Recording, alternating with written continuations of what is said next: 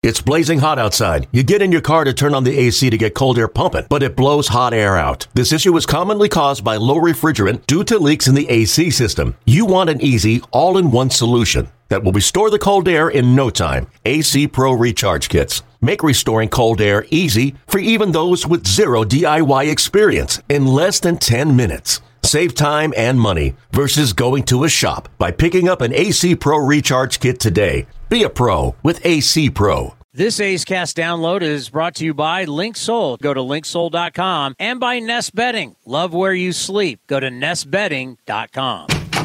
It's time to go inside the front office of the Athletics with the general manager of the A's, David Forst. Here now is the David Forst Show with Chris Townsend. It's David Forst, the general manager of your Oakland Athletics. How are you? That's the nicest thing anybody said about me, calling me the Ricky Henderson leadoff guy.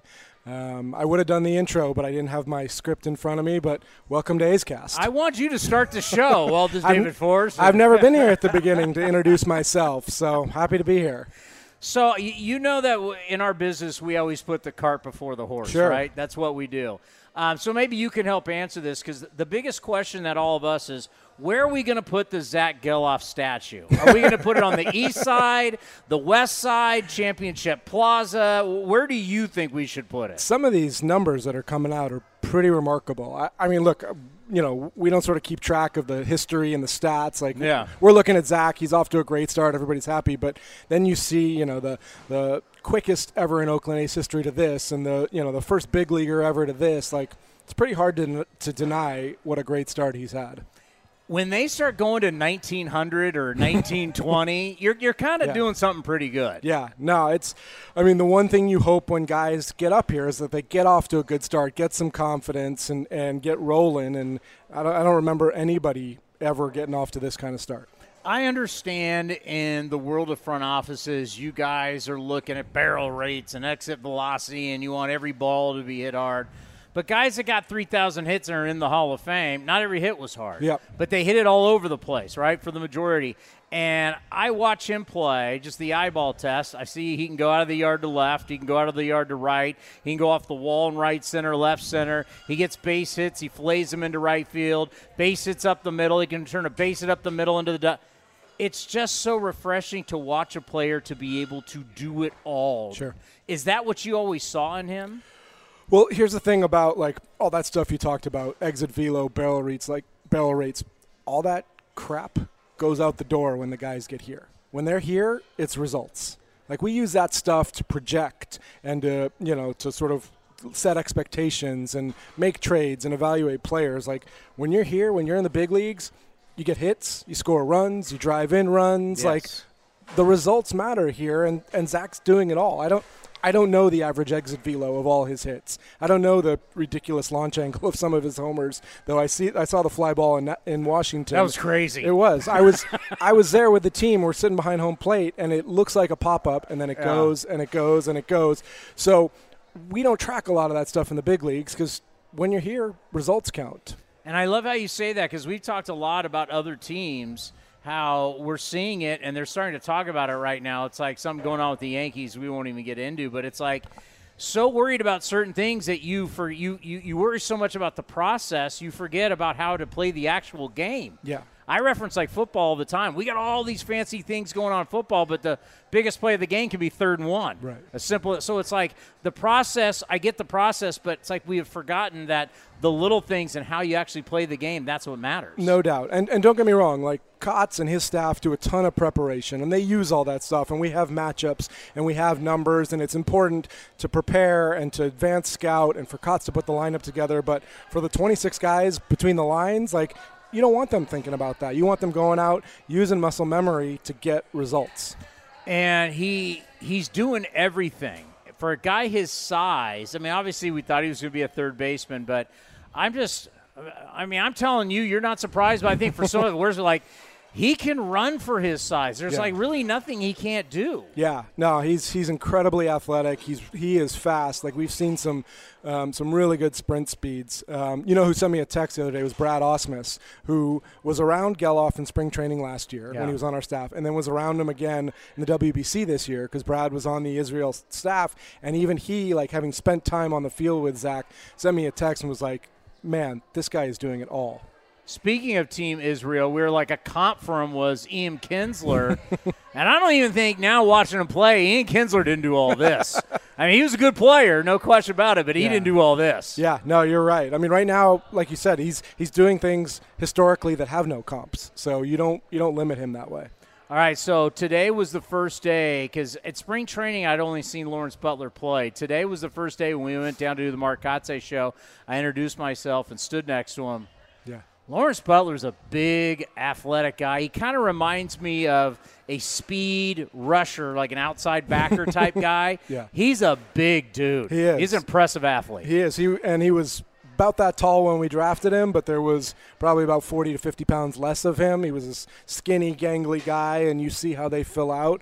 And Law's put in the work. I mean, he's really worked hard. I think, we've talked a lot about him over the past, week or so internally and look back at our reports. What did we expect? And one thing that a lot of people have pointed to, he was not invited to the alternate site in 2020.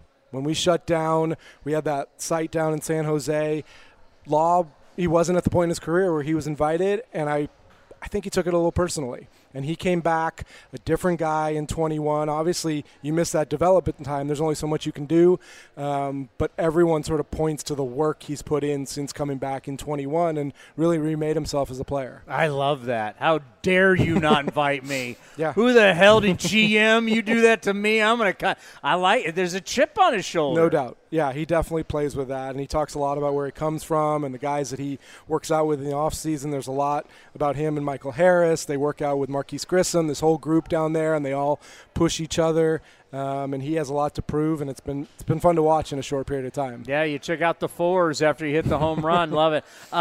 Long term, where does he play? Is it center? Is it right? Fluid, can play, but where would you see him long term? I think he's going to do a little bit of everything, meaning all three outfield spots. And Mark feels good about him in center field right now, which is why he's out there, and he's done it.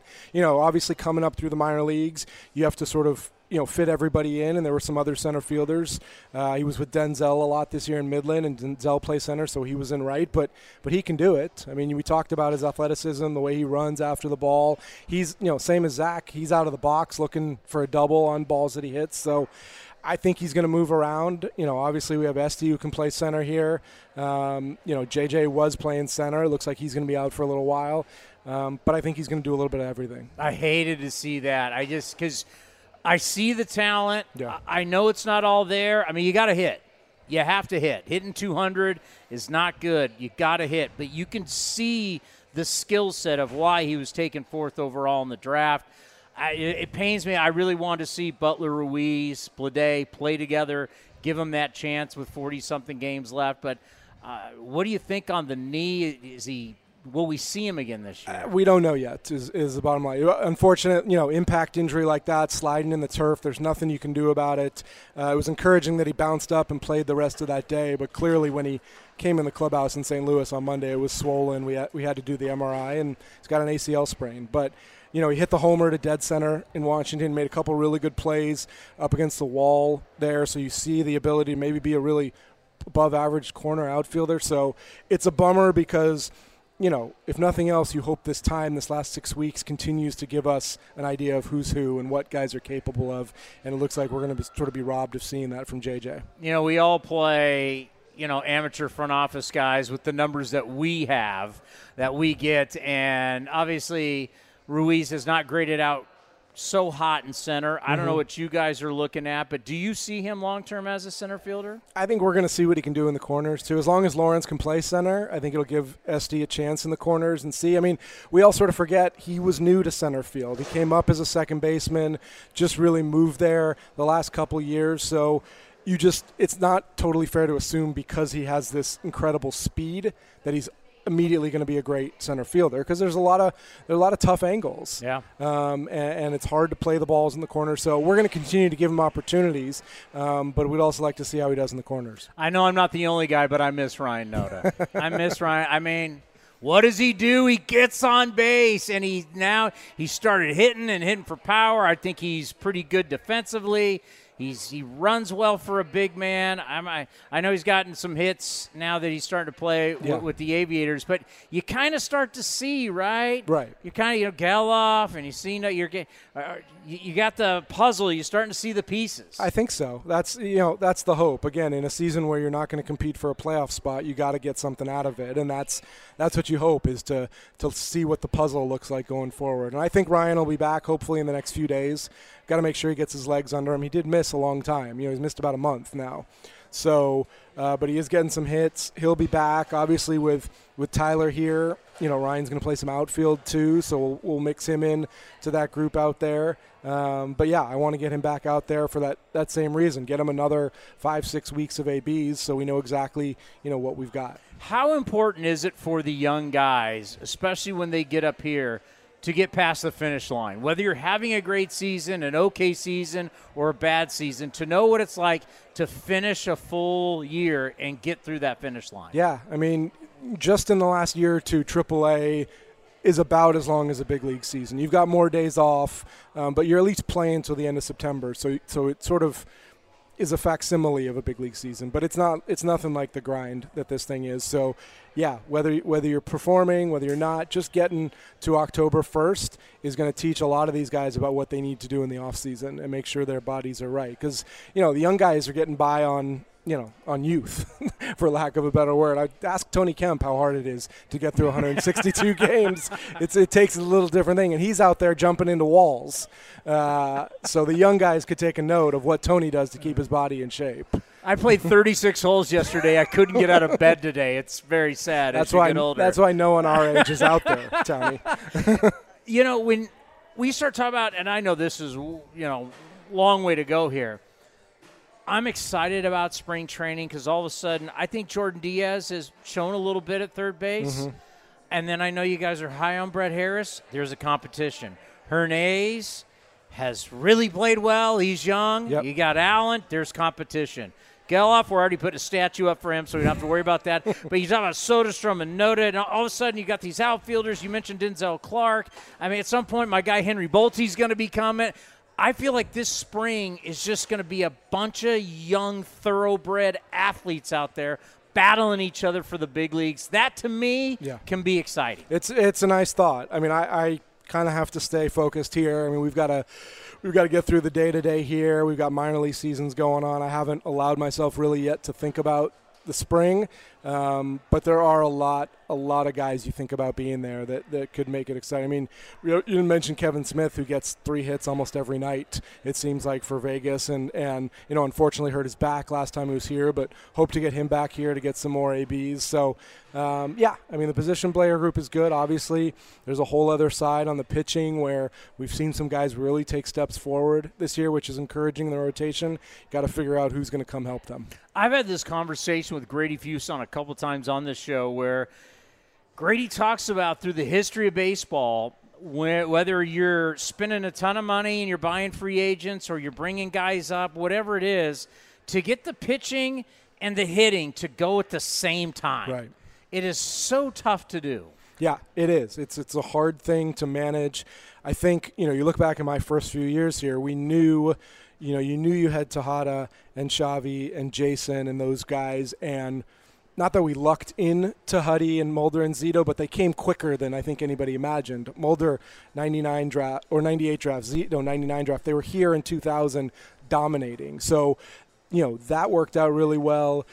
Other sort of cycles of competitiveness, we went out and got pitching and trades and made it work. But, yeah, that's the key is getting those two things to line up. Grady's right. He's seen it through cycle after cycle when this team has been good. That's what it takes. Why can't you just go get another Hudson, Mulder, and Zito? Why? We've been trying for 20 years. It's not that easy? Apparently not. And these arms, too, it's like with the injuries and everything. So how do you feel about The arms that you've seen this year, the arms that you know that are coming. I know you just drafted a ton of arms, so that's a few years away. But how do you feel about the arms, the system overall? Yeah, I mean, obviously when you talk about arms, our focus is starting pitching. I mean, I think we've done a good job finding guys who've played good roles in the bullpen, but we know it all starts with the starters. And when you look at how consistent Sears has been all year, Paulie's been himself when he's been healthy. Medina and Waldachuk really sort of taken steps forward. It took Waldy a lot of time to get there, and I think Emo did an outstanding job with Waldachuk, working him out of the pen, 2 and 3 inning stints to get his command, and the last few starts you've seen a little bit of what we saw last September. So Medina and Waldachuk come a long way. You know, Muller's back here. We're going to try and do a similar thing with him out of the pen, get him some successful starts, so there's still hope for him. And then you look behind him, Joey Estes pitched really well in Vegas last night, in Reno, which is not a great place to pitch. Joe Boyle's on the mound for Midland tonight, made 2 really good starts since we traded for him. There is another group that you think about, again, the way we do with the position players, that puzzle, think about the rotation going forward. It's a lot of guys, especially, you talk about Estes, a lot of bad things can happen in Reno. I'm sure you know as well as anybody. A lot of bad things can. Now, and he's only 21? Yeah, Joey was high school draft by the Braves, came over in that trade, and really kind of figured some things out at AA this year and put himself on the map. It's great to see him pitching well. And you always talk about that, how trades have longer lives than we think, right? Trades turn into other trades and other signings. So right. We just react on, oh, my God, they got rid of these guys. Like, people forgot. Everybody's Christian Pache, but here comes Joey. So all this haul you got between Olsen and Murphy, right, the 2 trades, Estes is not a guy people really thought that much, and now he's 21 years old and he's in AAA. Well, you and I talked 2 weeks ago about patience, right? Yeah. You got to have patience. I mean, you look at Joey Estes last year, first year over, a new organization, pitching in high A. Pretty mixed results, inconsistent, but he's adjusting to new places, new team. Guys have to get settled. There's a whole life here that guys have to go through. So got to have patience with all these guys, except Joe Boyle, who came out firing in those first 2 starts, punched out 22, and he's exciting. So Notre Dame Fighting Irish, the big guy throws hard. I know you liked him. I mean, is that one of those where you go, once again, I go back to what spring training could be like. Another one of these guys are like, I can't wait to see all of this. Yeah. No, I was thinking about going to see him pitch in San Antonio tonight just to lay eyes on him, but I think he'll be a little closer than that, hopefully, for his next few starts. Paul Blackburn, how many people – I thought you would trade him because I thought there'd be a ton of teams. Yeah. Because knowing that there wasn't a lot of movement and just because we know him, if I was a contending team, and I talked about this, how it's not always the innings you may get in the postseason. Sometimes you need those innings to get you to the postseason. Right. If I was a GM, I would trade for him. How many people did come calling for Paul Blackburn? I mean, without going into the specifics, it obviously wasn't enough to motivate us, whether that was the quantity of teams or the quality of the conversations. I mean, Paul's very valuable to us, and I think we recognize with as many young pitchers as we have. And look, we started the year essentially with 5 rookie pitchers, and it was really hard. It was tough, and you saw the games in April and May where a lot of times by the 2nd and 3rd inning we were out of it, and it was a tough way to start. But it's such a huge difference from where we are now with the stability of a Paul, of JP in that rotation where you feel confident you're going to get 5 or 6 innings, you're going to be in games and give the offense a chance. And Paul provides that. He's really, really valuable to the team every 5 days and then to a rotation like we have the other 4 days. Yeah, that's why I think I could see him being there at spring training to really – you need to having at least one veteran's key. Yeah, I think Cots would like to have more than one. You get one. But yeah, they're valuable. Speaking of Kotz, I asked him at the end of the interview. We interview him every single week on the Mark Kotze Show, brought to you by NestBetting.com. I asked him after we went through everything. I finally said, you know what? Everybody's always asking you about how are you doing? How's Mark Kotze doing? And he paused. Yeah. I mean, for you. You got to kind of, I think, help these coaches are grinding. It's not easy. How much do you have to check in and like, hey, man, how you doing? How's everything going? How's the family? How's the kid? I mean, how much do you have to do that? Yeah, a lot. Do you have to? I mean, I'm curious what Mark's answer was after his long pause. What time, Cody, is the Mark Kotze show? 5:30. All right, 5:30. I'll tune in to find out. Yeah, there's a toll. There is a day-to-day toll on Mark, on the staff, on these guys going through this because – they work their butts off all day long, and then most nights they don't have a lot to show for it. You got to find positives. We talk about that every week.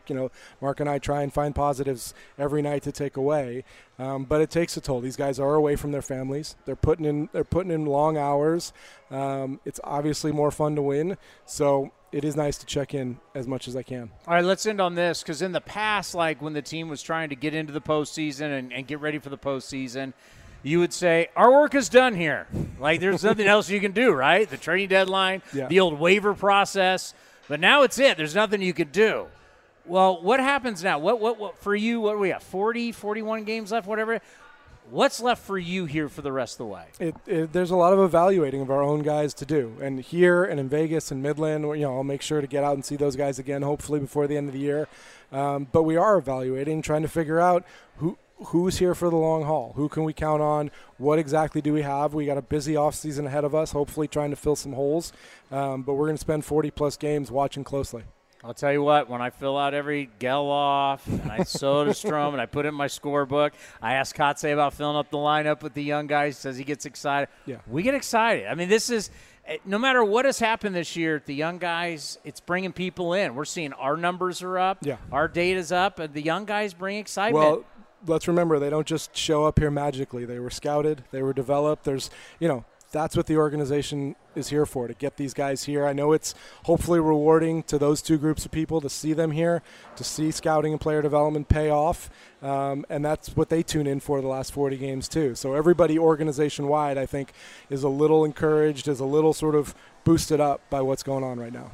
So Geloff statue, you wanted it where? Out on Championship Plaza, right? Championship Plaza. Yeah. We'll have you vote, athletics.com/vote. David Forst joining us right here on A's Cast Live. This has been a presentation of the Oakland Athletics.